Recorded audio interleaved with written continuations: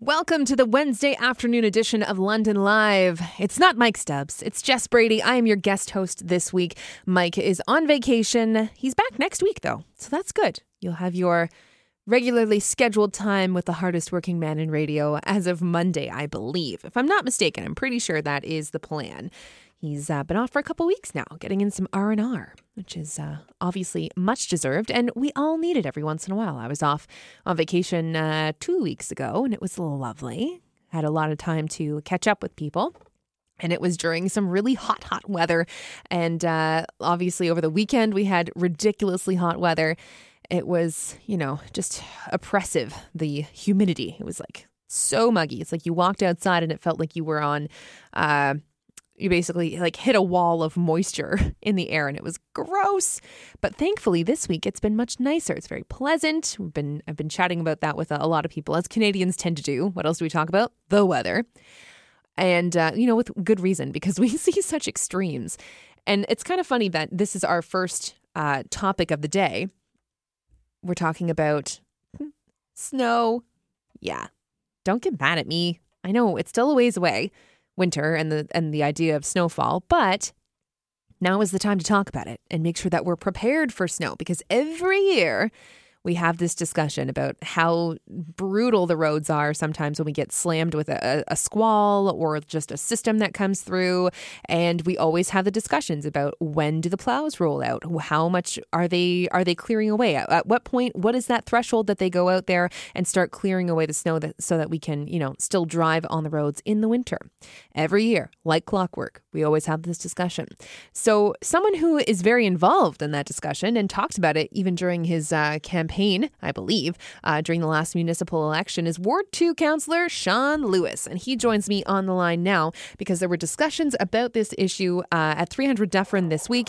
And Sean has some ideas on how we can improve conditions out on the roads and maybe looking at those thresholds. So first of all, Sean, thanks so much for taking some time to chat this afternoon. My pleasure, Jess. I hate to be a downer to folks on a sunny summer afternoon, but winter is coming.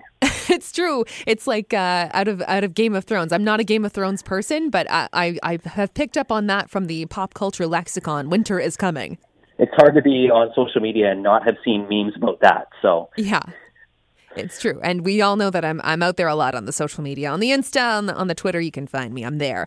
But yeah, so, to get back to it here, we've got beautiful sunny skies out there today, but we are talking snow removal because, like I said, every year we have this issue where we're dealing with, people are complaining about snow collection and the crews are out there working hard, but by virtue of the rules that are in place, they're not out there immediately when the snow starts to fall. So first of all, maybe Sean, tell us what the situation is currently. What are the current thresholds? So currently, and the areas that we're looking to improve, I actually want to start there. What Sure. we decided on at the committee last night was we're going to look at opportunities to improve residential streets and sidewalk clearing. I had asked for an a la carte menu of items and some price tags attached to those as to what it would cost us. And it come back, and it was, we do have to be budget conscious as well, and we spend about $15 million every year on snow clearing currently. So enhancing those services is not going to come for free. But when we talk about residential streets, right now, we wait until we get 10 centimeters of snow accumulated before we send out a snowplow to clear a crescent, a cul-de-sac, one of the neighborhood streets where people live, not our major arteries. Of course, we start working on the major arteries sometimes before the snow has fallen. We're out there applying the de-icing brine. We're out there when the snow starts falling, applying sand. So we start working on the main roads pretty much before the first snowflake hits. But the streets where people live, 10 centimeters is when we wait to send out a plow. And for our sidewalks all over the city, it's 8 centimeters before we start clearing our sidewalks. So we've proposed, or what's gone back to staff now to come back to us for the multi-year budget is appropriate language and business case for starting to do residential streets at 8 centimeters and starting to do our sidewalks at 5 centimeters.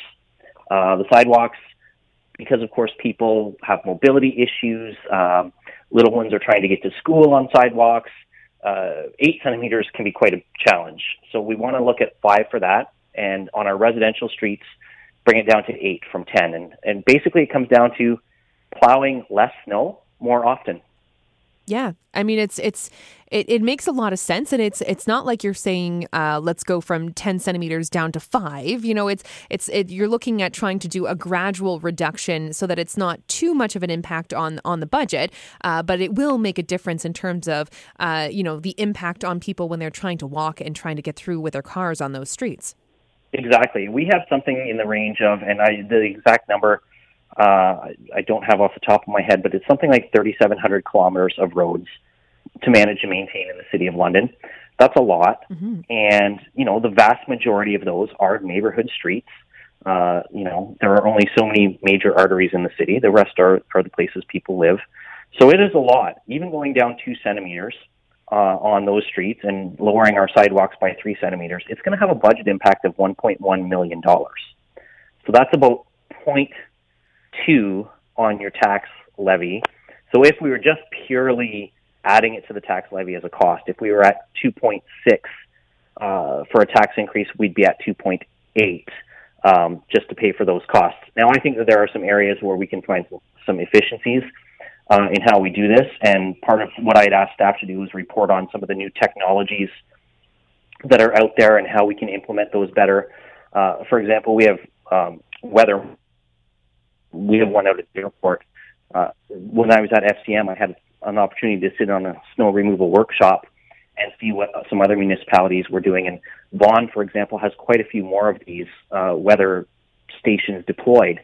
And they were able to save on the dumping of 40 tons of salt on their roads in one winter because of better weather management. And we saw it in the report from staff. We had a snow event last year where the west end of London had 16 centimeters. The east end of London had 5 centimeters. And that's one area where I'm not going to complain about East London getting less than the rest of the city. In this case, I'm happy that we got the smaller number. But we don't need to deploy the same level of resources to every part of the city every snowfall. That's especially being in a snow belt.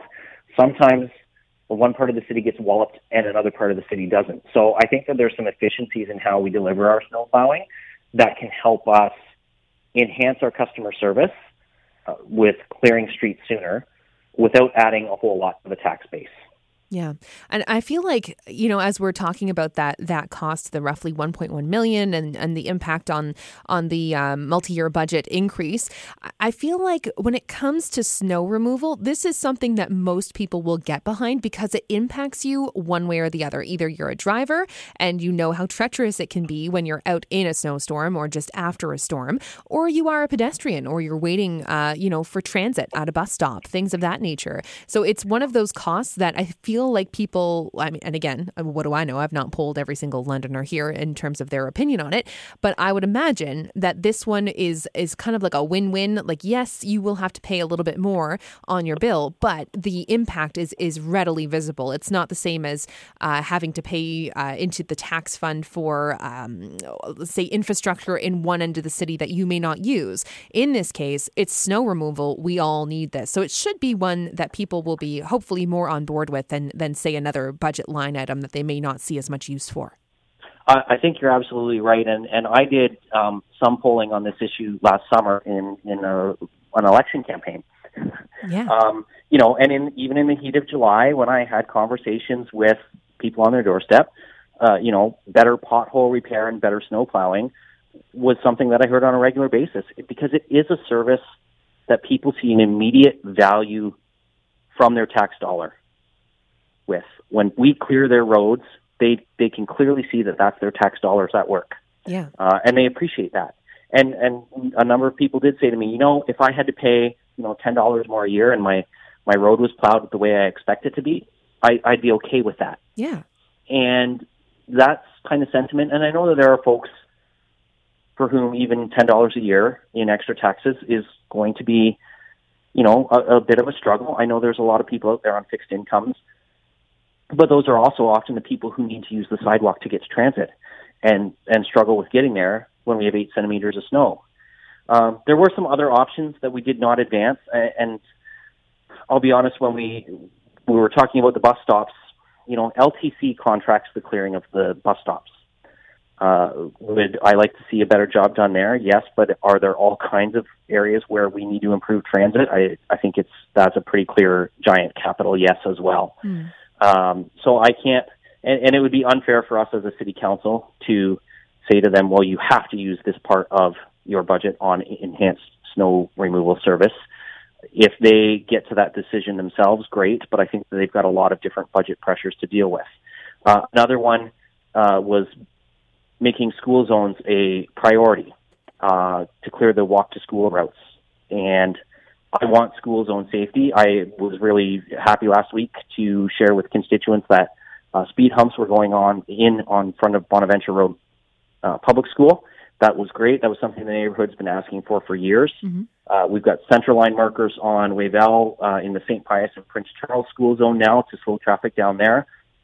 It is important, but clearing school routes as a priority can be really complex because every school has a different path. Not every student uses the same path. Not every school has done an active and safe routes to school plan.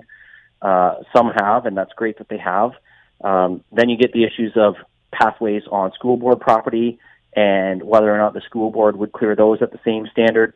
So it gets very complex, and while it's an issue I think we should, perhaps revisit in future years, I think for now, if we just do a better job with our sidewalks, we'll improve school zone access as a result of that, and then getting those residential roads cleared so that, ideally we'll have our kids walking to school, but sometimes mom and dad do need to give them a ride, and making sure that the streets are clear for mom and dad to be able to do that and get to work themselves, that's important too. So, but we do have to have this discussion now. Yeah. Because it's too late when the snow starts falling. Yeah, it's absolutely true. Yeah, and this is going to, I want people to understand, this is not going to change how we clear our roads this winter, because this is going to continue through the multi-year budget process. We'll finalize our budget next January, and we have existing snow removal contracts with some of our outside contractors that run until the end of 2020, and in one case, the end of 2021. So it makes sense to enhance our standards as those contracts expire, and when we renew them or look to new service providers, that we look for those enhanced service standards. Now, I also want to be really clear. The minimum standards that the province has in place already, that's still what London is held to in terms of what we are legally obligated to do. We can't change those, but what we can do is try and enhance the customer service that we deliver by going above and beyond. And there will be snow events. Being in the snow belt, sometimes we get snow 2, 3, 4 days in a row, where we're not going to be able to deliver that enhanced service, even though we'd like to. We're going to get the bare minimum done, and that's going to be the reality. But where we can, I think it just is good value for the taxpayer dollar to enhance the services that they see impacting their lives. Yeah, absolutely. Well, we'll keep an eye on this as the discussions continue. First, obviously, the committee yesterday, and now as we move forward to full council next week. And Sean, thanks very much for coming on to explain so very comprehensively what the situation is, where we want to be heading with it, and kind of the timelines that we're dealing with. We appreciate your time this afternoon. Well, it's my pleasure, and I realize this might not have been quite as fun as Councillor Morgan and Councillor Ridley and I throwing snowballs at each other during last year's municipal campaign. But it was always great to talk about this. This is an important issue, and even though it's going to take another year to be practical, I'm going to keep working away at this for Londoners because they asked me to. Absolutely. Yeah, it's something that everyone is going to get on board with. I'm sure of it, because I myself am someone who, when I look at the forecast and I read out when we have snow squall warnings and things like that, I get a little anxious looking at the snowfall totals thinking, oh God, how am I going to get to work? Is it going to be insane? And luckily, when I go to work in the morning, there's not very much traffic, generally speaking. So I luck out out that way. But yeah, it certainly is a little bit daunting. And I know that most Londoners feel the way I do. You feel relief when you see the plow coming around to your street. And always nice to see our hardworking folks in operations and in roads doing all that they can. And with councillors, looking at this issue now, hopefully we see continued improvements. Well, and you have to get to work to deliver the news. You can't do that from home. That's right. So I don't know. Maybe we need to throw another clause in there that makes Jess Brady's walk to work or drive to work route a priority clearing, so that you can get there and deliver the forecast for the rest of us. That would be, I would very much enjoy that. One day last winter, I had to take a cab because the side streets around where I live, they were totally just like impassable at that point. So I had to trudge out to one of the main roads and grab a cab from there. So it was, I felt like I was telling one of those stories. In my day, I had to walk uphill both ways to school. That's how I feel telling that story. But yeah, hopefully we don't run into any issues like that this winter and as we move forward. And Sean, thanks so much for your time today. My pleasure, Jess. Have a great afternoon. You too. Take care. Bye. We need to take a quick break. When we come back, we're still staying with City Hall. A different issue, though. We're talking about the Victoria Bridge, which links Old South into the downtown. We're talking to Councillor Elizabeth Pelosa coming up on London Live. Welcome back to the program. It's Jess Brady here, your guest host for the week. We are having a half hour that is full of kind of City Hall related news, but these are stories that impact like a ton of people. They're more, I would say, civic related stories. So we were talking about snow clearing just a little while ago with Councillor Sean Lewis, and now we are moving on to a story that first basically was talked about like last year. This was like previous edition of council was looking at needed renovations for Victoria Bridge. And if you're not familiar with that, it's a long ride out just south of Horton. So around London Hydro, Thames Park and the pool there. Yeah, it's that bridge. And it's like nearly a century old. I think it was first built in like 1926 or something like that. So it's coming up on its 100th birthday and it needs some renos. It needs some repairs. And, needed, obviously. It's one of these things, bridges, you don't want to mess around with those. You want to keep them in good shape. And a plan was decided upon back in the last council term.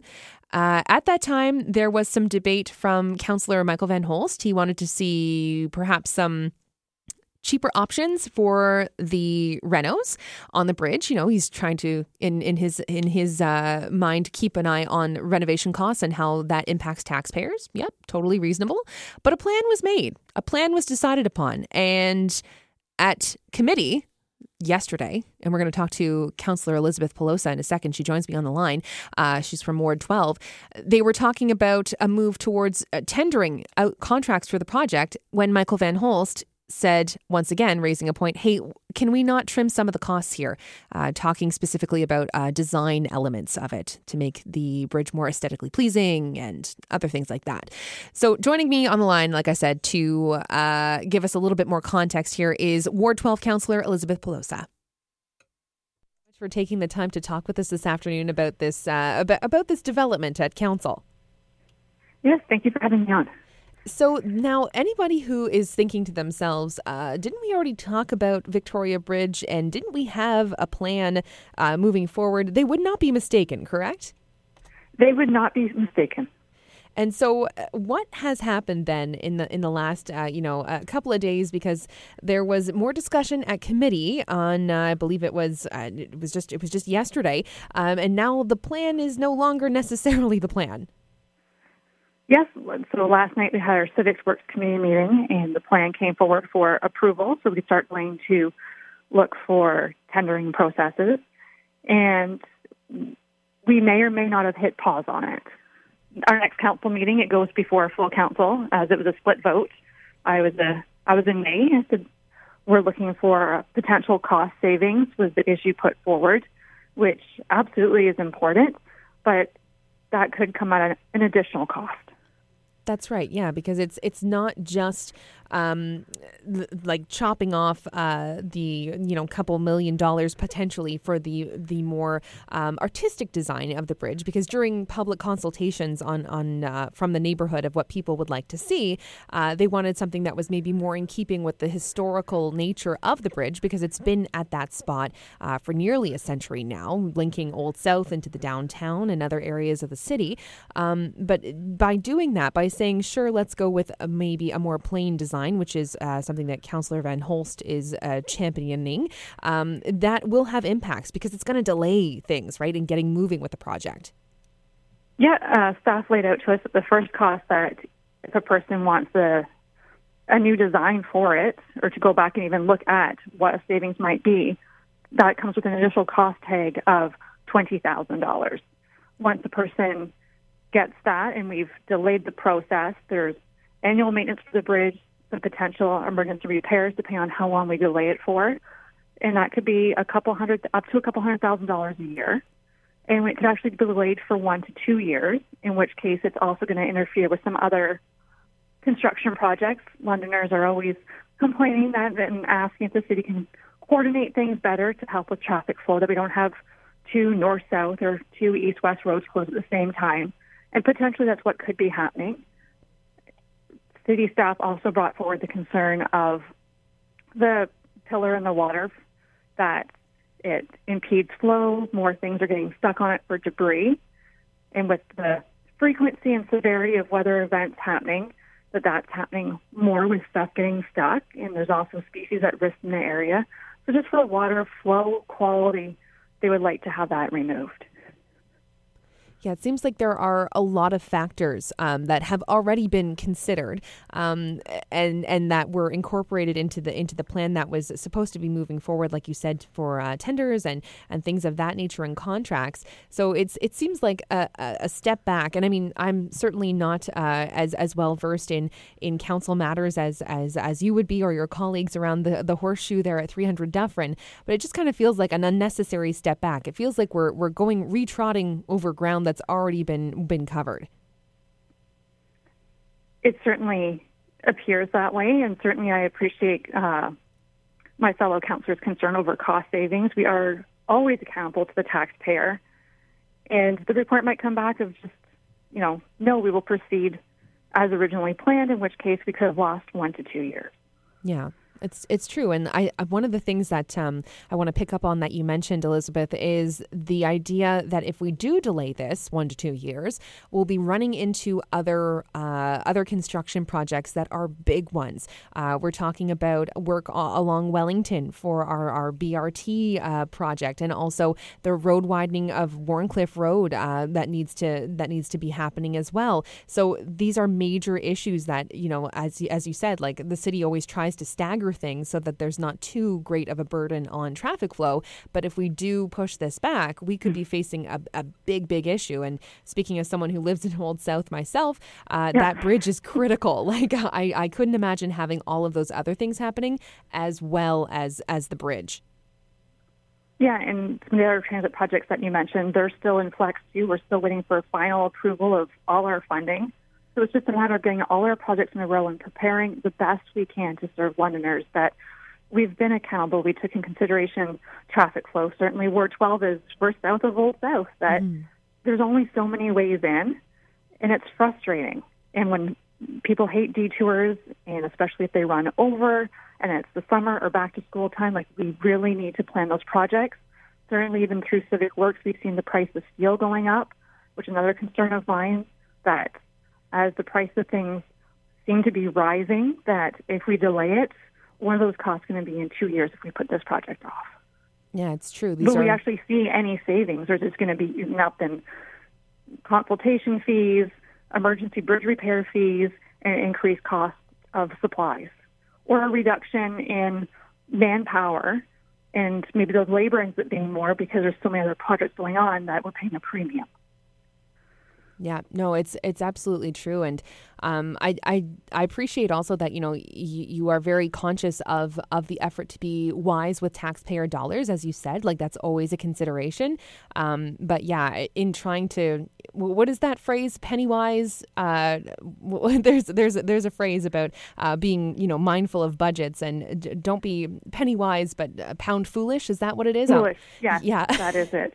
Yeah. So it requires a bit of a longer view, just because one aspect of the design is more expensive to be aesthetically pleasing. And I don't think there's anything wrong with being aesthetically pleasing. I think, the neighborhood should have a say in that. But yeah, like we shouldn't cut off our nose to spite our faces here. Yes. And that's my concern. So I'm looking for that conversation at full council of what other councillors are thinking or what their concerns are. There might be other concerns and considerations that we haven't discussed yet. And that's part of the process, as frustrating as it can be that we seem that we're dragging sometimes of everyone's trying to balance their needs and what their wards are saying. I said, certainly people have started writing me. So if people have a certain say of what they think, let your councillors know. It's the only way we know what our constituents are thinking of having those conversations. Absolutely. Well, as you mentioned, the next time this comes up for discussion will be at full council next week, and we look forward to seeing what will happen there. Perfect. Yes. Do keep apprised of new developments. Absolutely. I'm sure that our newsroom will be back in touch with you to see how everything turned out and to get some reaction to that. So, Councillor Pelosa, thank you so much for your time this afternoon. We appreciate it. Thank you. And now to the news with Jacqueline LaBelle.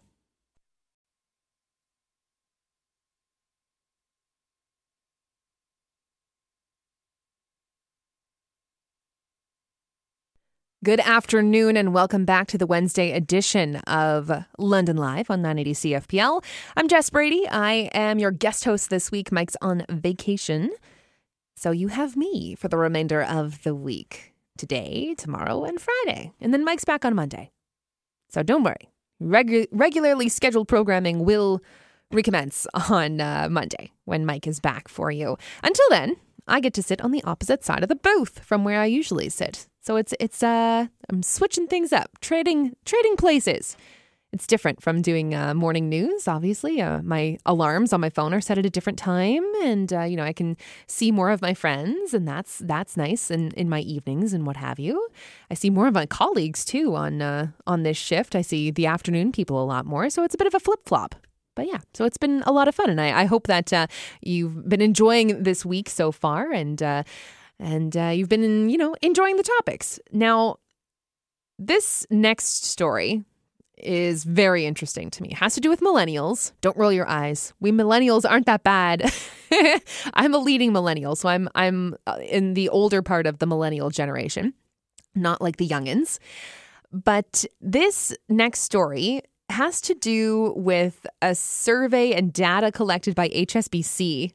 Yeah, about millennials and what they value in basically romantic partnerships. So their relationships. And it's very interesting. Let me read you a little bit of this. So it says the majority of Canadian millennials, 61%, feel anxious about buying a property. So much so that shared financial, 39%, or property, 33% goals were more important than looks when considering a potential future partner for daters. So no more is it that you're looking for someone with a chiseled jawline or, a symmetrical face. Not necessarily. You're thinking more about property potential. And the title on this news release is Swipe Right for Your Dream Home, which is, of course, a reference to online dating and like Tinder, that sort of thing. Swipe right for yes, swipe left for no, all that good stuff. On Hinge, you're actually clicking an X or a check mark, that too. Very interesting, these stats that have been put out there. Also, just a real quick note, the studies show that millennials are far more likely to say that they had stayed in a bad relationship due to property than Canadians on average. This is startling. Very interesting. Now, joining me on the line to talk more about this and kind of get some insight into these stats is Barry Gollum. He's the Senior VP, Vice President of Retail Banking and Wealth Management for HSBC. Barry, thanks so much for joining us this afternoon to talk with us about these results. It's great to be here. Thanks for having me. It's interesting looking at these data points that HSBC collected. When people are on online dating, or even if they're just meeting potential partners in real life, I wouldn't necessarily think to say, "Oh, do you have a house?" or "What's your plan for housing?" that sort of thing. But it's something that apparently millennials are considering, at least in part. It was a bit of a surprise, I have to admit. To me, it really talks to how practical and mature millennials are. They recognize that having common, important life goals are important. And I've got to tell you, that's what 28 years of marriage has taught me anyways. That smart gentleman that you are, yes. And yeah, it is interesting because often millennials get a bit of a bad rap. We're seen as, immature, or the term snowflake is used a lot. But this is a very, as you said, mature consideration, housing and being compatible in that regard. I agree. And even if you look, one of the stats that came out around the tension about going to the bank of mom and dad. And, when I think about it, and from my own experience with my daughter, I have a millennial daughter, and she's very sensitive to it. Not that she won't accept help, but she's sensitive to a couple things. One, what it means, the financial impact on me as a parent, but then also the importance of having their own independence. Yes, certainly. That's absolutely true. And I think that it means more to us millennials. I myself am a leading millennial. I think that's the term. So I'm at the start of that generation. So I'm a little bit older than some of the other people in it. But yeah, we are in a time right now where millennials are facing different economic realities than, say, our parents and generations that came before us. So yeah, we are a bit more sensitive to that because we recognize that things are tougher for us out there. Given the economy and the types of jobs that we have? Again, I really think it goes back to very practical, very mature, and really when you think about it, looks are fleeting, but your home can last a lifetime. It's true. And, even if we look at what the home necessarily represents, it as you said previously, it indicates, I guess, being on the same page with your values. And do you spend money the same way? Do you like to save the same way? Do you have the same financial goals? And so it's not, we might focus, say, oh, that's funny that you're looking at housing, but really it's more about what that housing represents. And this is really why it's so important to surround yourself with experts. And when I say experts, I'm talking about real estate agents, lawyers, leveraging family, and of course, financial advice. Because a big part of our job is educating consumers, educating millennials as to what are the different things that they have to think about. And so in terms of helping reduce that anxiety, knowing more, knowing what to think about, helping them better prepare is so critical.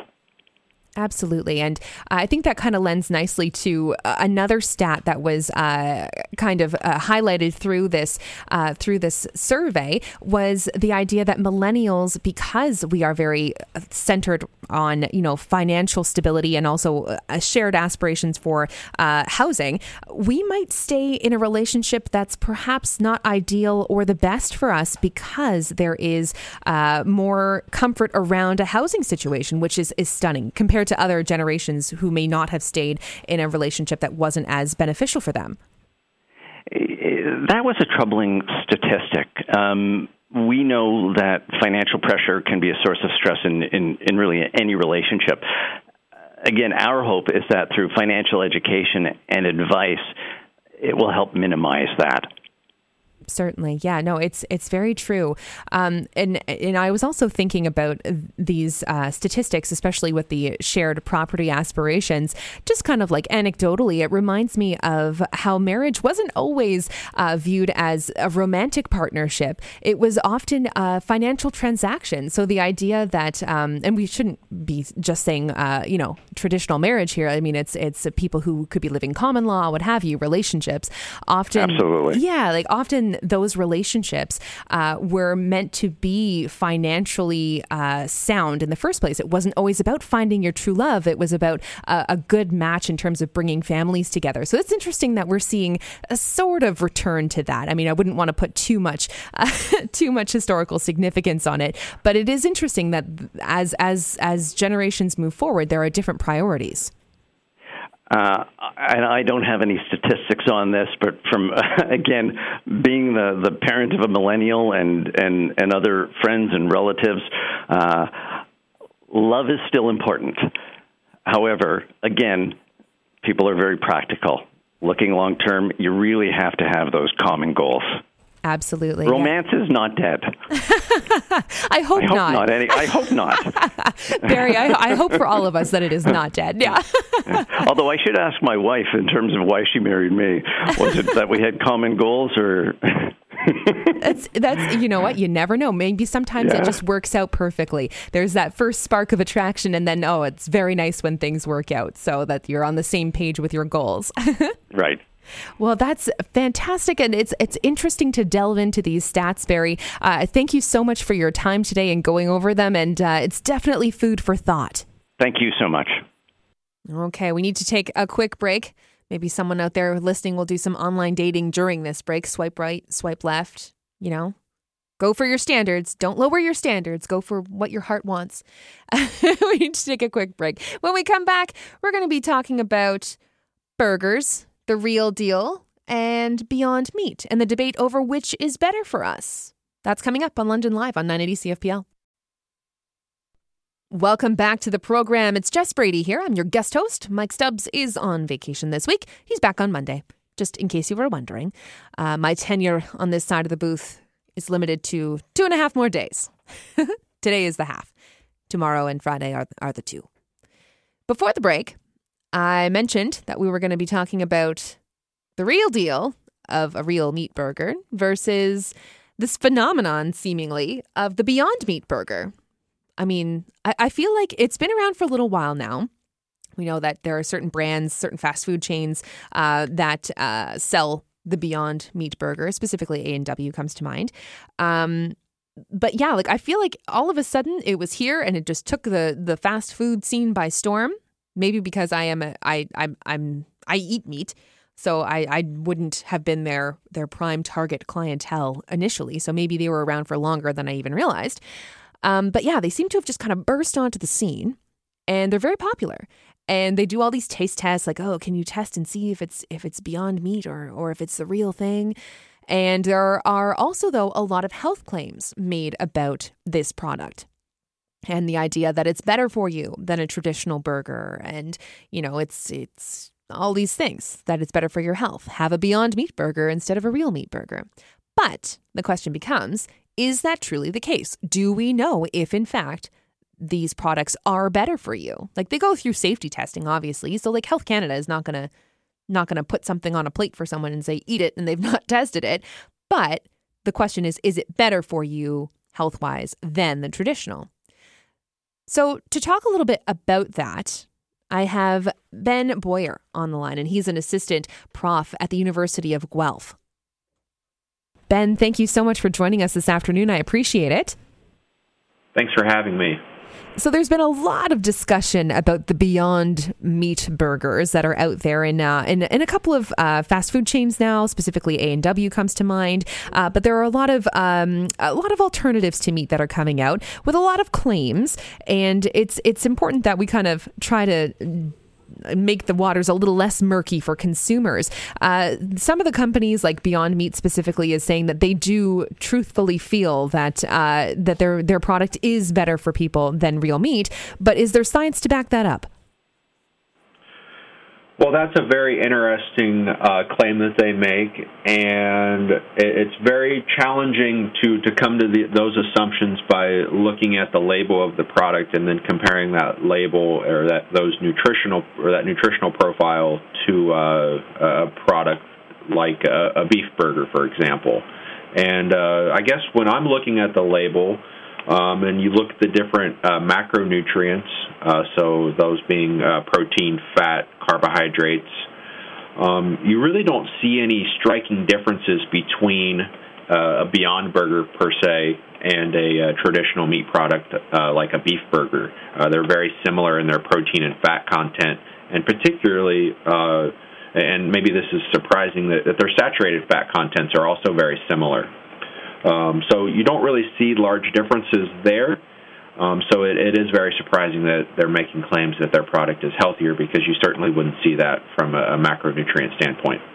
Yeah, it is interesting because in some of the articles that I've read, I'm specifically talking about the CBC article that was published a little while ago. They've said, but if you look at the studies that show how red meat can be bad for you, like this is where we're kind of taking our marks from. But yeah, if there aren't any like similar studies on the Beyond Meat burgers, then it's kind of tough to compare. It is a bit like, It does seem a little bit strange to make that claim without necessarily having all of the data to back it up.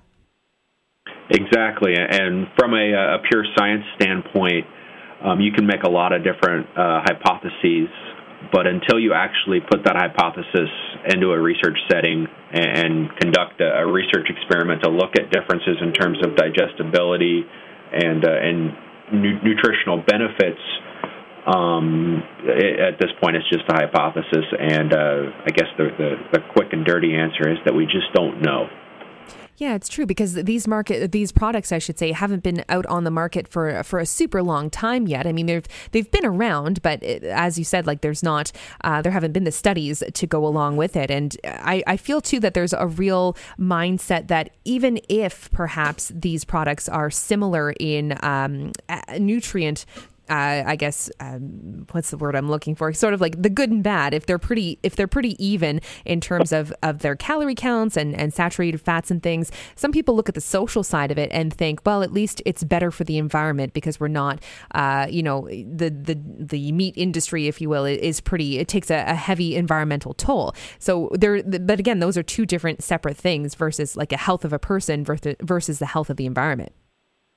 Yeah, no, that's kind of another topic. And that's one of the other claims with a lot of these simulated meat products or these meat analog products, is that they're better for the environment. And that's kind of another topic. And I guess we could talk kind of the trade-offs there as well. I'm not really on the side of saying that animal agriculture is necessarily all bad for the environment. There are certainly advantages and disadvantages with all types of food production, and animal agriculture being included in that mix. Another facet of this story, dietitians have also been quoted as saying, is the Beyond Meat burger a better option even than saying the normal, quote unquote, normal red meat that we do know, like a lean cut of that in a portion controlled size, like, because that is a known quantity. And in some of these cases, the ingredients that go into the Beyond Meat burgers, it technically qualifies them as being like highly processed. So I guess it's sort of like that debate between Diet Coke versus real Coke. Should you be ingesting the aspartame, or is it better to just take all of the sugar from a normal Coke or have like half of one versus ingesting a chemical or something that's been highly processed, I guess. There are all these trade-offs. Exactly, and the Beyond Burger certainly fits the definition of an ultra-processed food product that maybe even goes beyond just a highly processed food product, because we take a lot of these highly processed food ingredients and then we combine them all to make up the Beyond Burger. And and if we look at the kind of the recipe or the ingredients that go into that, I think it's 21 or 22 ingredients, several different types of protein isolates and protein powders, several different types of fats and oils, as well as binders to kind of mold all of these different ingredients together to get kind of a similar type of cohesive structure. It's interesting. In my mind, it kind of feels like no matter what type of protein you're consuming, it should probably be, do so in moderation, whether it's a real burger or a Beyond Meat burger, given all of the ingredients that are going into it. It's not, these products aren't a license to go out and have burgers of any kind of like 5 days a week. They should still be treated as kind of like a treat, if you will, and not a normal part of your diet. Well, and that's another point there. So I do want to kind of point out that a beef burger, if you buy it at the grocery store or if you would buy it before it's had the seasonings and spices added to it, just consists of one ingredient, and that ingredient being beef. So we're still working with a natural food product. When we're consuming meat products, as long as we're consuming those products fresh and unaltered, or we haven't added any ingredients to them yet. So when we're comparing traditional meat products to a meat simulation product, we are actually comparing a natural whole food product versus one that's been ultra processed, and the nutritional and health benefits or health detriments between those two products has really not been developed yet from a research standpoint, and it's something over the next 5 to 10 years that's very, very justified in terms of both food science and nutritional research. Well, then we will see, I suppose, over that time period and see what kind of data does come out of these developments and advancements in kind of, I almost want to call it food technology, but it is it's the future as these things progress, and it'll be interesting to see what happens. Ben, thank you so much for your time this afternoon and sharing your insight with us into this debate over the Beyond Meat burgers. Thanks very much for having me. We need to take a break for news. When we come back, we're talking about a story that's basically gripping the entire country. It's the investigation into 3 deaths in northern BC and the manhunt for 2 suspects involved in the case. That's coming up on 980 CFPL. Welcome back to the Wednesday afternoon edition of London Live. I am not Mike Stubbs, as you can tell. I am Jess Brady. I'm your guest host this week. I'm the usual morning anchor here on 980 CFPL, along with Jake Jeffrey. But vacation time comes around, and sometimes we do a little bit of what we call a newsroom shuffle. And so some of us take on different jobs and duties to cover off for vacation time. And I'm lucky that I get to sit in on the talk side of things for a week. Every once in a while. It's a lot of fun. I'm really very much enjoying it, especially on weeks like this, where there is a lot going on both here in London and coast to coast. And this is, as I said, a busy week because we have this story that is just really gripping the entire country, which is what I said before the news there with Jacqueline LaBelle. A story that started off, obviously, with bad news about the death of a couple in northern BC. They were on a trip, an Australian man and his American girlfriend. They were on a road trip, and they were found deceased outside of a tourist attraction, the Liard Hot Springs, which is in northern BC. It's close-ish to the Yukon border. And then a few days later, the body of another person was found along with a burned out truck, like a vehicle. So the mystery deepened. Then we find out that there are 2 people missing, 2 young teens, or I should say older teens, 18 and 19, I believe. And they're missing on their trip up in that area. Well, things took a big turn yesterday in the case, and those missing teens are no longer just considered missing. They're considered suspects in this case of the 3 deaths. And joining me on the line now from Manitoba is Crystal Gamansingh. She's with Global News. And Crystal, thanks so much, first of all, for taking some time this afternoon to chat with us. Hi, yeah, thanks so much. Not a problem at all. This is really, as you were mentioning, an interesting story that is still evolving and has already taken a number of twists and turns. No kidding. And now I kind of gave a Coles Notes version of kind of the lead up to where we are now. But what's the latest developments in this case, Crystal? Because it sounds like the community in Manitoba, where I'm not entirely sure of where you are at this moment, but a more remote community, Gillam, I think it's called, they're on edge right now because there was a potential sighting there. Yeah, so Gillam is in northern Manitoba. It's small in terms of population, but huge in terms of space. It's very much to the north. It's, just as you're going north sort of towards Churchill, Manitoba. So right now I'm actually in the vehicle. We're headed to the airport. We're in Winnipeg right now, and with my camera guy, Mike Gill, we're going to get up to Gillam this afternoon.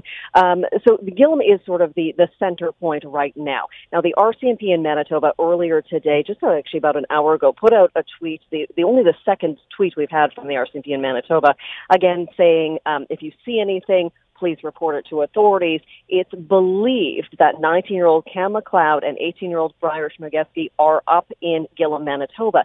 Now, this hasn't been confirmed by authorities. It's just that a gas station attendant believed that they had came in to purchase gas sometime earlier in the week.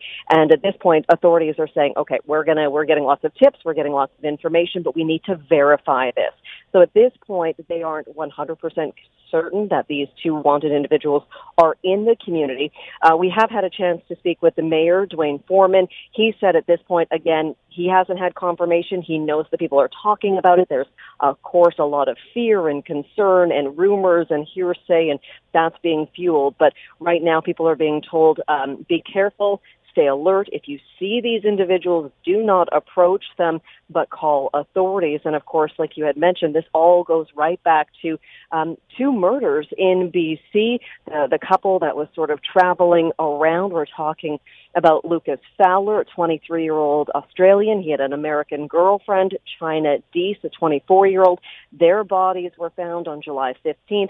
A couple of days later, they found another deceased individual. Authorities in BC have not identified that male, only saying that, they believe his age is between 50 and 60 years old. And that's also where they found the burnt-out vehicle that McLeod and Schmegetsky were traveling in. And that's sort of, you touched on it, why they thought, well, maybe these two are potential victims. It turns out, no, they are looking for these two in connection with those three deaths. It is a stunning story that just, as you said off the top there have been a lot of twists and turns so far. And yeah, like these young guys who are now the subject of this manhunt, cross-Canada manhunt, like Global and a number of other news outlets, I believe, have spoken to one of the young guys' dads. They said, yeah, they're just, basically fresh out of school. They didn't like their first job working at Walmart on Vancouver Island, where they're from. So they decided to go on an adventure. And they were supposedly headed up to Whitehorse, and then this all transpires. So it does seem that from the way that they were characterized at first, just young adventurers, and now it seems something clearly has changed in those plans, because it seems unfathomable at this point that such a drastic change would have happened. Well, and you mentioned it. Cam's dad did comment previously, and we did get a statement. One of my colleagues got a statement from him, and it kind of talks to that point. I'm just going to read you a part of the statement. One of the things that he said, and pardon me, I'm just grabbing my notes here at this point. He is saying, this is what I do know. Cam is kind, considerate, and caring young man, always been concerned about other people's feelings. He went on to say, as we are trapped in our homes due to the media people, we are trying to wrap our heads around what is happening, and we hope that Cam will come home safely so that we can get to the bottom of this story. Obviously, his father sitting there going, what is happening? Like you said, we thought that these people were potentially victims. Now they're, sought after. There's a manhunt that's involved 4 different provinces. We had BC, we had Alberta, we had Saskatchewan. Now, of course, the story is centered around northern Manitoba. And the vastness of this search, as you've quite rightly pointed out, Crystal, is another thing that just it gets me, because we talk about how big Canada is, and we're like, oh yeah, just typical stereotypical comments about Canada. But in a situation like this, we really feel the impact of that vast space that we have, because there is a lot of territory that they could be covering, and it just kind of goes to show you that it might take them a little while, but they are moving, and that certainly adds an element of difficulty to this investigation for authorities. Especially if you take into consideration if these two are, they're said to be familiar with the outdoors, if they're experienced campers, they know the backcountry, if they are able to camp and walk and hike, they could potentially avoid any sort of checkpoint or detection. We're talking about Gillam. It's 11 hours by car. It is incredibly remote and dense. The mayor had actually said, if you love outdoor activities, if you love the rivers and hiking and fishing fishing, it is an ideal spot for you just because of that fact. So yes, RCMP are up in the area. They have committed and made a point of saying we have increased resources in Gillam and the surrounding communities. There's a number of First Nations there, but it's going to take time, obviously. And of course, authorities don't want to, share their hands. They don't know how tapped in these individuals may be to know where authorities are set up and exactly where they are and searching for them. That's so true. And it adds another level of complexity, right? And something that I wanted to harken back a bit to, Crystal, that you talked about was how the community is on edge. And I mean, this is about 10 years ago almost for me, but I spent a month up in Whitehorse for an internship when I was finishing up J school. And something that struck me and has stayed with me is just how wonderful these communities are in terms of people being connected and checking in on each other. And I've heard stories about how people are very uneasy along the Alaska Highway right now and in the immediate aftermath of the deaths, that it just made people feel very, very unsafe. And as you mentioned, people are on edge in Gillam. It's a sense of lost security a little bit. There's a bit of a mixed situation there. From what we're hearing, when I said we spoke to the mayor, colleagues had an interview with Mayor Foreman, and he said there's a mix. There's some apprehension because you don't necessarily want to let your children out, but you also don't want to, sort of get wrapped up in any of the hysteria around this. Again, RCMP haven't confirmed that they're actually there. The deputy mayor says, he's not concerned, but he said, yeah, I did lock my doors last night. That's something he said he normally wouldn't have done. So it's a toss-up between, continuing on and sort of going, well, wait a second, who's potentially outside? Yeah, no, it's very true. And it's interesting, too, hearing the idea that, for those of us who are in a more urban setting rather than the rural, it's sort of funny to hear you don't lock your doors at night. but it's a different way of life and a different community. People know each other much more. And it's not so it's another learning opportunity, I guess, for the country to better understand its different corners and where we all live. Yeah, and if you spent any time in any kind of remote area, hiking or camping or fishing or just going on vacation, right across the country, the rural areas and the smaller communities, it wouldn't be any different than, say, maybe like Brooks, Alberta, or parts of BC that it's more sort of based around the resources in the community. A lot of people work in that general area. Tourism, obviously, big fly-in fishing, that sort of thing. But Gillam is a small community, and there is a ferry, there is an airport, there is a train, and then there's one road in and out, so you can get in and out, and that's obviously why RCMP has set up some checkpoints, but it's a lot of space to try to cover, so they are trying to add some resources and try to confirm any of these reports. Are these two individuals still in northern Manitoba, or potentially are we going to see this expand to another province? All right. Well, it's one of those stories that we'll be following along closely. And I'm happy to hear that such a great reporter like yourself, Crystal, is out there keeping tabs on the situation for us at Global. And thank you for your time this afternoon and giving us such a great report. And safe travels to you and the crew as you head up to Gillam. Thank you so much. I'm sure we'll talk again. Absolutely. You take care. Okay. Bye-bye. Bye-bye. So that is Crystal Gammon-Singh from Global News. She's in Winnipeg right now, literally on her way to the airport. That's dedication to the news and keeping all of the Global affiliates across the country up to date on the latest. So we appreciate her efforts very, very much. And of course, we will keep you up to date on any developments that come out of Northern Manitoba in relation to this case. So we need to take a quick break. When we come back, we're going to talk to another place that's a little bit far away. We're going to jump to South Korea. I had a chance to talk with Maggie McNeil of London earlier today. It was a real honor. She is a local swimmer who is just making headlines at the World Championships right now. And she won gold on Monday. It's very exciting in the 100-meter butterfly. So we're going to talk with her. You'll hear my conversation with Maggie after the break on London Live on 980 CFPL.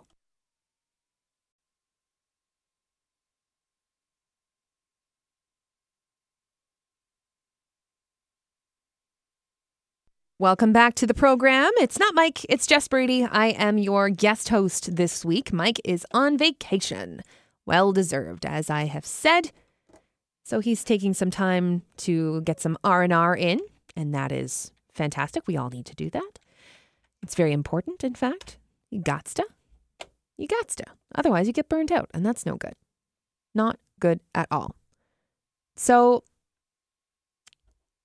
I told you before the break that I had the chance to chat with someone who's pretty cool, and she's from London originally, and she's done a lot of training here in London. It's Maggie McNeil, swimming superstar. Yeah, she has had a very big week. And so she was very gracious and took a few minutes to chat with me this morning, which was really cool. And she was on the bus in South Korea with her teammates, I think coming from competition at the time. I'm not entirely sure. But yeah, like we're dealing with a significant time difference. You'll hear me mention that off the top of the interview. But yeah, so we had a chance to talk about her amazing week that she's had. I mentioned that she won gold in the 100-meter butterfly. It's not an easy event. That is, I mean, any swimming at that level is just fantastic. You'll hear me gushing about it. I feel like a bit of a fangirl when I was talking to Maggie, and she was very sweet. And she didn't make fun of me, which was really nice of her. She is absolutely lovely. So like I said, I chatted with her this morning. We had a bit of a time difference there, so we did the interview ahead of time, and we can listen to it now. Maggie, thank you so much for taking some time to chat with me today. I know that you are very busy, and we're dealing with a significant time difference here. Thank you for having me. No problem. This has just been an incredible week for you. Take me back to Monday and everything that happened, because this is just fantastic. Thank you. Monday, I can't believe it still. I don't totally remember everything that went on. It was just incredible to swim with the fastest flyers in the world. My goal going into the meet was just to make a final, but to come out with gold was super amazing and unexpected. It is just fantastic. I'm a former swimmer myself, but never ever at the level that you're at. Former London lifeguard with the City of London. So hearing that you used to swim with LAC at the aquatic center, it brings like a sense of pride to me, because I feel somewhat like I understand a little tiny smidgen of what you've done, and I love watching swimming broadcasts and competitions. So to know that we've got someone from London who's over there representing us in South Korea, it is fantastic. What's it been like to hear from people back home? Are people watching? What's it been like? Oh my God, it's been completely amazing. I've been getting so many supportive text messages and comments and everything from my good friends to my elementary school teachers to friends of my mom, and oh my God, everyone's been so great. It's wild. And like you said, it still kind of doesn't feel like it hasn't really sunk in yet exactly that it's happened, eh? Yeah, no, definitely not. I don't know if it will by the end of the meet. It's true. And there's like more to go as well, because, you have some other events as well, right?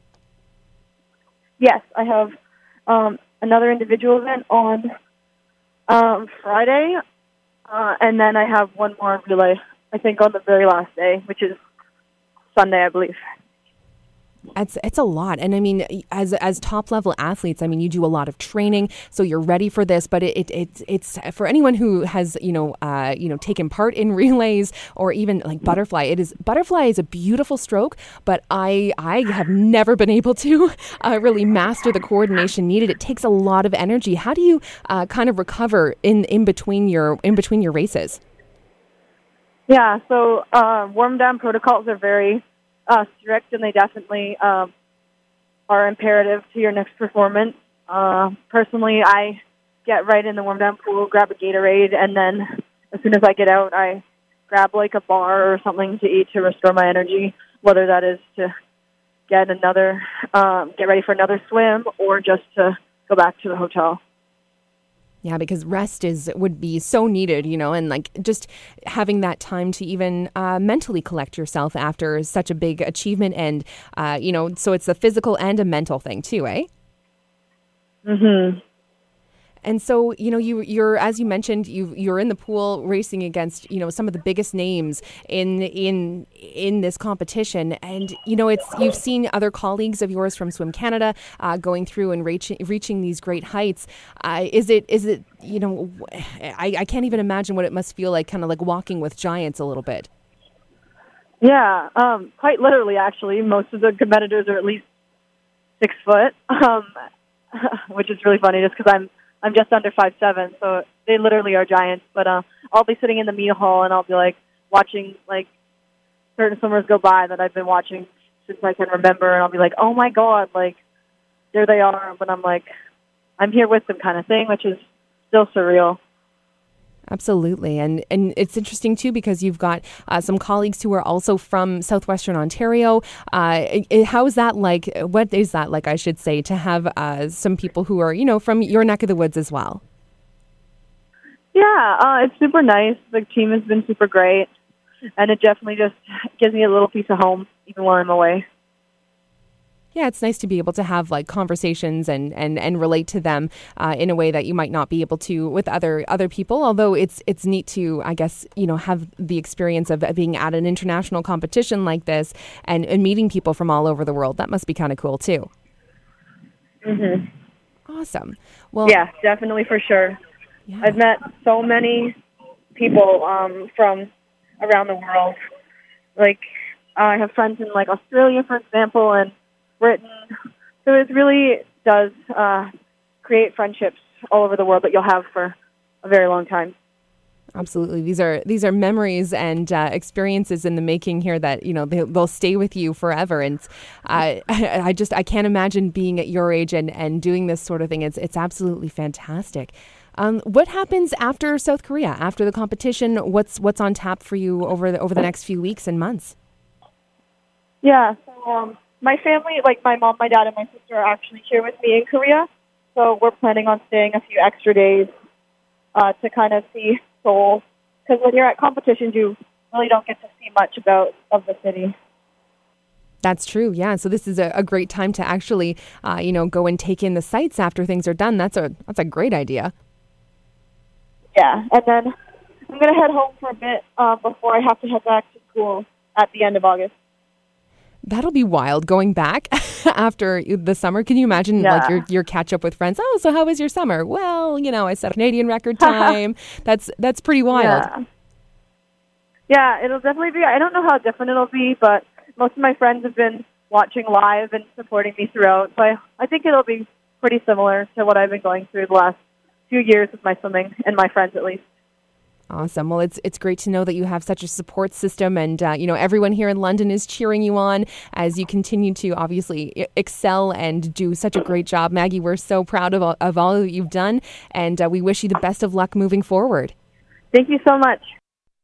That's Maggie McNeil, London's swimming phenom, who is doing great things in competition this week in South Korea. Just amazing. And again, best of luck to her and to all of the athletes from Swim Canada who were there. We need to take a break for news. We'll be back on London Live after this.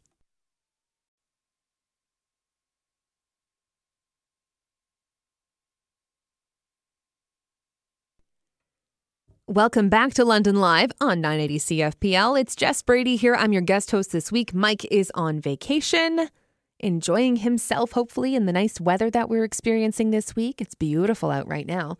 Let's take a look. It is currently mainly sunny, 23 degrees. And with the Humidex, it feels like 26. That's it. That's very comfortable. That I can like. That is very good. Unlike over the weekend when it was, like you'd step outside and you'd melt. It's brutal. No, this week has been much, much nicer. And looking at your forecast for the rest of the week, we have 29 tomorrow, mainly sunny. Sunny again on Friday, 29. Sunny again on Saturday and 29. That's good. I'm going to a wedding on Saturday and it's outside. I don't want any rain. If it was a touch cooler, that will be good. Because I overheat very easily. And so I worry sometimes. But often that can be alleviated if you have a nice cool drink. Water or perhaps an alcoholic beverage. It is a wedding. There will be a lot of that. But that leads me to our next topic. And it's a story that Global News has done. It's on the website. It's called Sober Curious: Why Canadians Said Goodbye to Booze. And they talked to a few people who have decided to either entirely kind of like swear off alcohol or just decided to really scale back their consumption so that more often than not, they won't have a drink if they're out at a party or something like that. It's very interesting. I'll read you the first part of it. And this is chronicling one person at the beginning, one of the subjects of the article. When Olivia Blackmore tells people she doesn't drink alcohol, she's commonly met with a question in response. Why not? The 27-year-old journalist says while most people are understanding and don't pry, others can't help themselves. Drinking is commonplace in social situations, and she's used to being the odd one out. I've had a few people kind of push it, Blackmore told Global News, and that made me realize that I have to set my own boundaries in a conversation and shouldn't let other people pressure me into telling them exactly why I don't drink. Blackmore has a health condition, and drinking is simply not good for her. Her doctor has said that she can have a drink once in a while, and in the past, she would enjoy a beer from time to time, but today she just stays clear. I found that it's really improved my confidence, she said. It was just such an act of self-love to completely say no to alcohol. So Blackmore, as the article goes on to say, is part of this growing group of people who choose not to drink for reasons other than addiction or dependence. So these people may be referred to as sober curious. And apparently this term is gaining traction in North America, referring to people, often millennials. This is the second time we're referring to millennials today, who have intentionally cut back on alcohol or stopped drinking altogether. In other words, they're mostly sober. Now, there's a writer based in New York. Her name is Ruby Warrington, and she's originally from England. And she recently released a book called Sober Curious, The Blissful Sleep, Greater Focus, Limitless Presence, and Deep Connection Awaiting Us on the Other Side of Alcohol. So it's basically like the book looks at ways that alcohol can have negative impacts on our social lives, relationships, and work.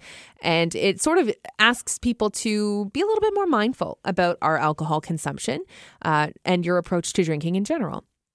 So it's interesting. So like they're not saying don't ever drink, but, you know, just be a little bit more mindful and don't feel pressured into having alcohol if you're out in an event or what have you. You know, like you don't have to justify yourself to anyone else. For me, like I am a social drinker.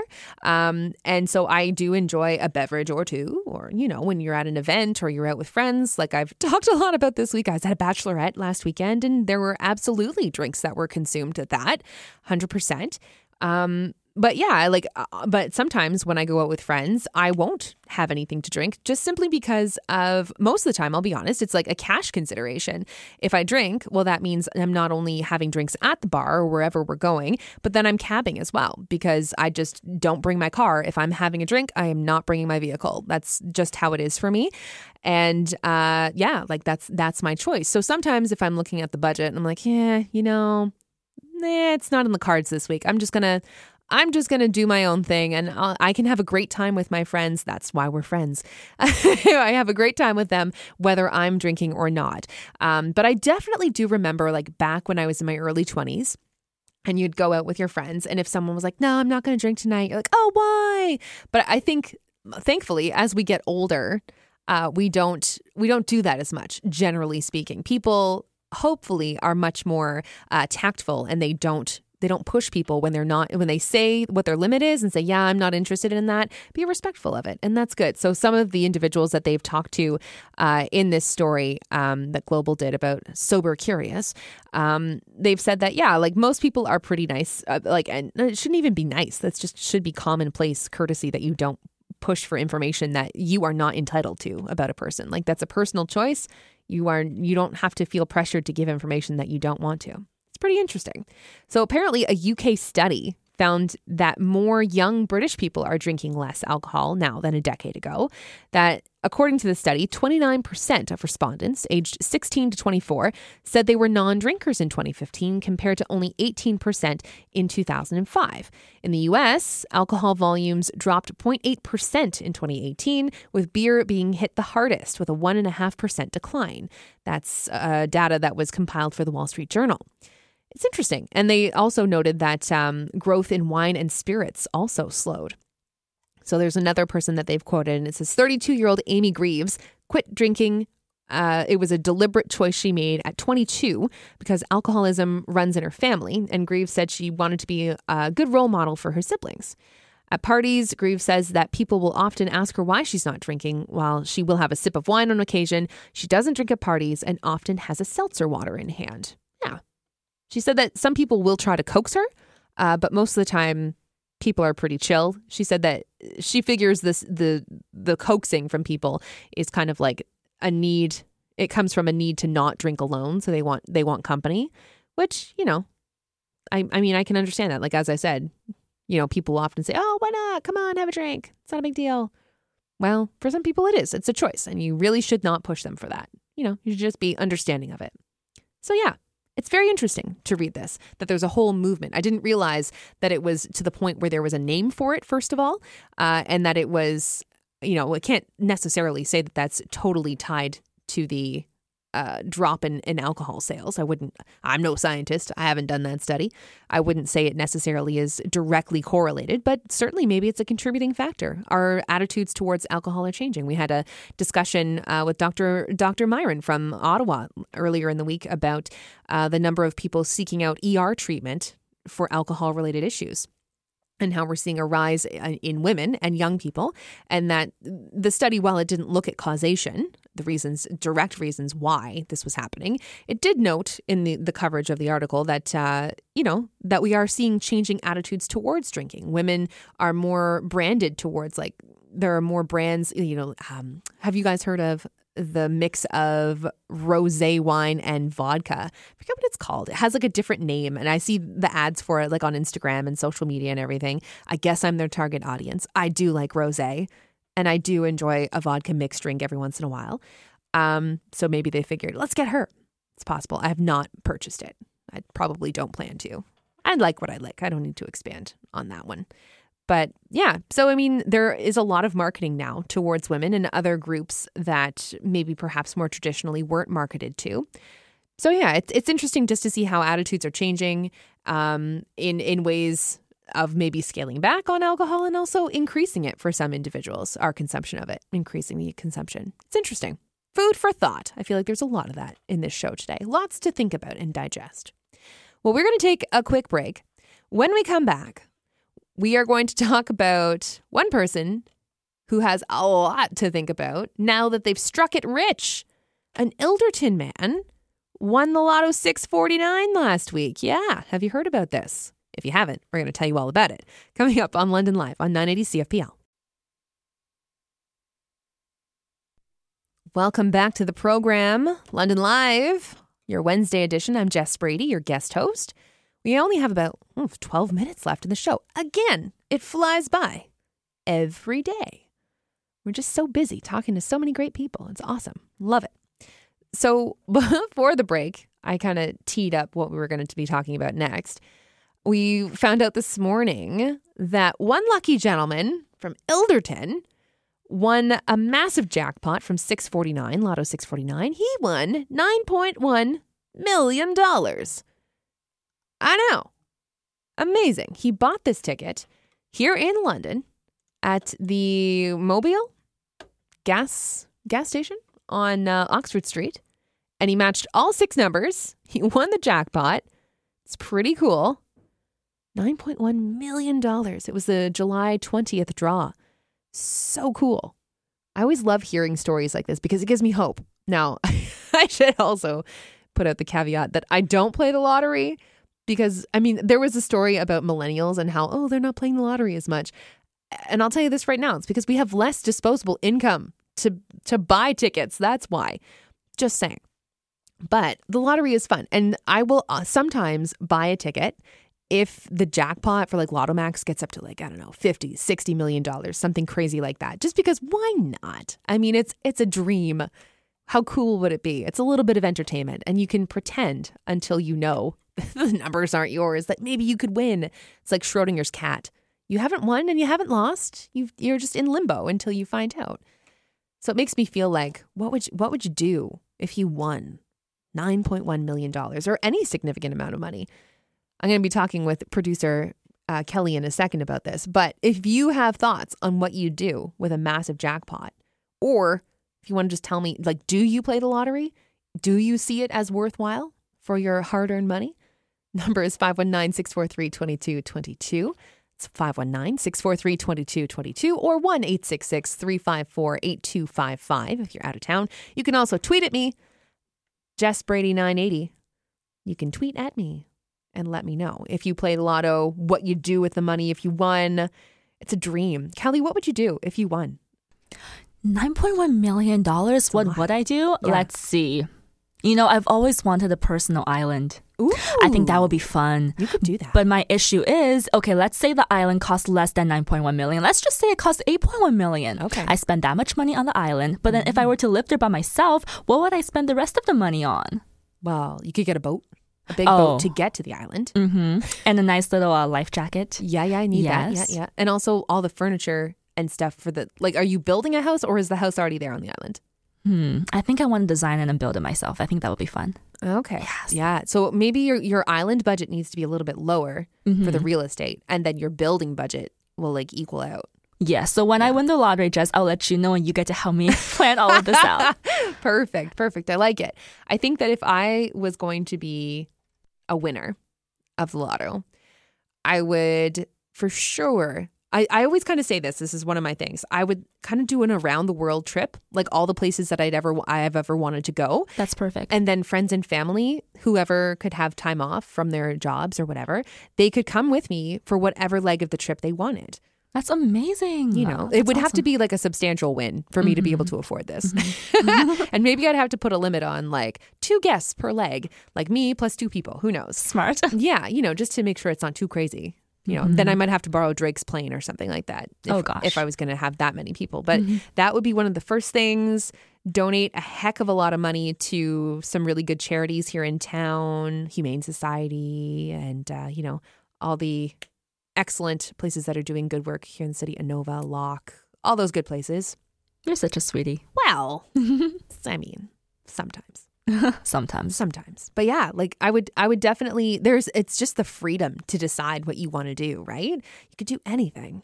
Exactly. Be very exciting. And like, I don't play tickets myself, but my mom plays tickets. Oh, okay. And, you know, I want to say congratulations to the man who won this money, but I'm going to speak on behalf of my mom. She will love to have this money. She's always wanted her own little restaurant.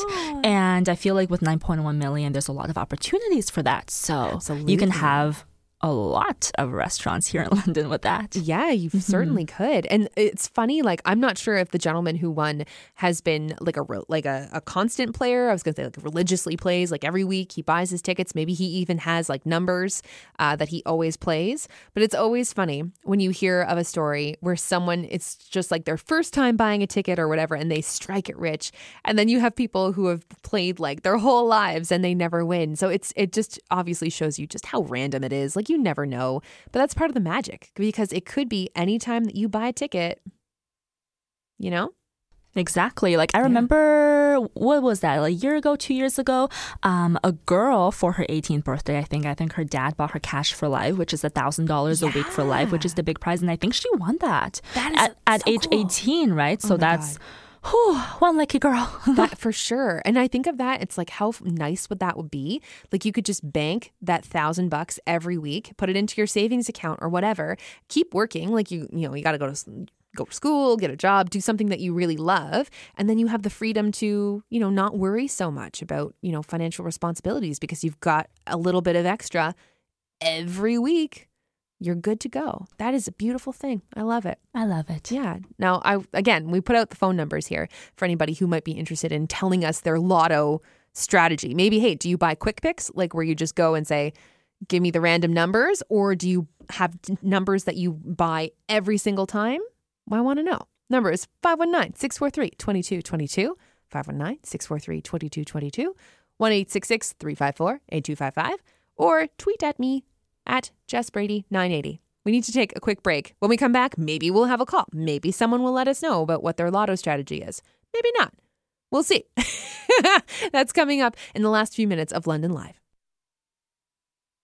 Welcome back. We have just about a minute left of the show, talking about lottos and if you buy a ticket, what you do with the money. If you won, it's a beautiful dream. It would be so nice. Ooh. I'd also adopt a ton of dogs. And then I'd have like my own little dog rescue based out of my home where it's just all the dogs that I adopted. And it would be great. It would be a lot of fun. I think it would be good. But yeah, so on that happy note, We'll end off this edition of London Live on 980 CFPL with dreams of millions of dollars and lots of puppies. That's goals. That's lotto goals right there. Powers that be, come on. If I buy a ticket, you know my intentions are good. Let me win the jackpot. It will be lots of fun. Anyway, thank you so much to everyone who was on the show today. Thank you to producer Kelly for all of her assistance and just in general excellence that she brings to the show every single day. And we will chat with you all tomorrow on London Live on 980 CFPL.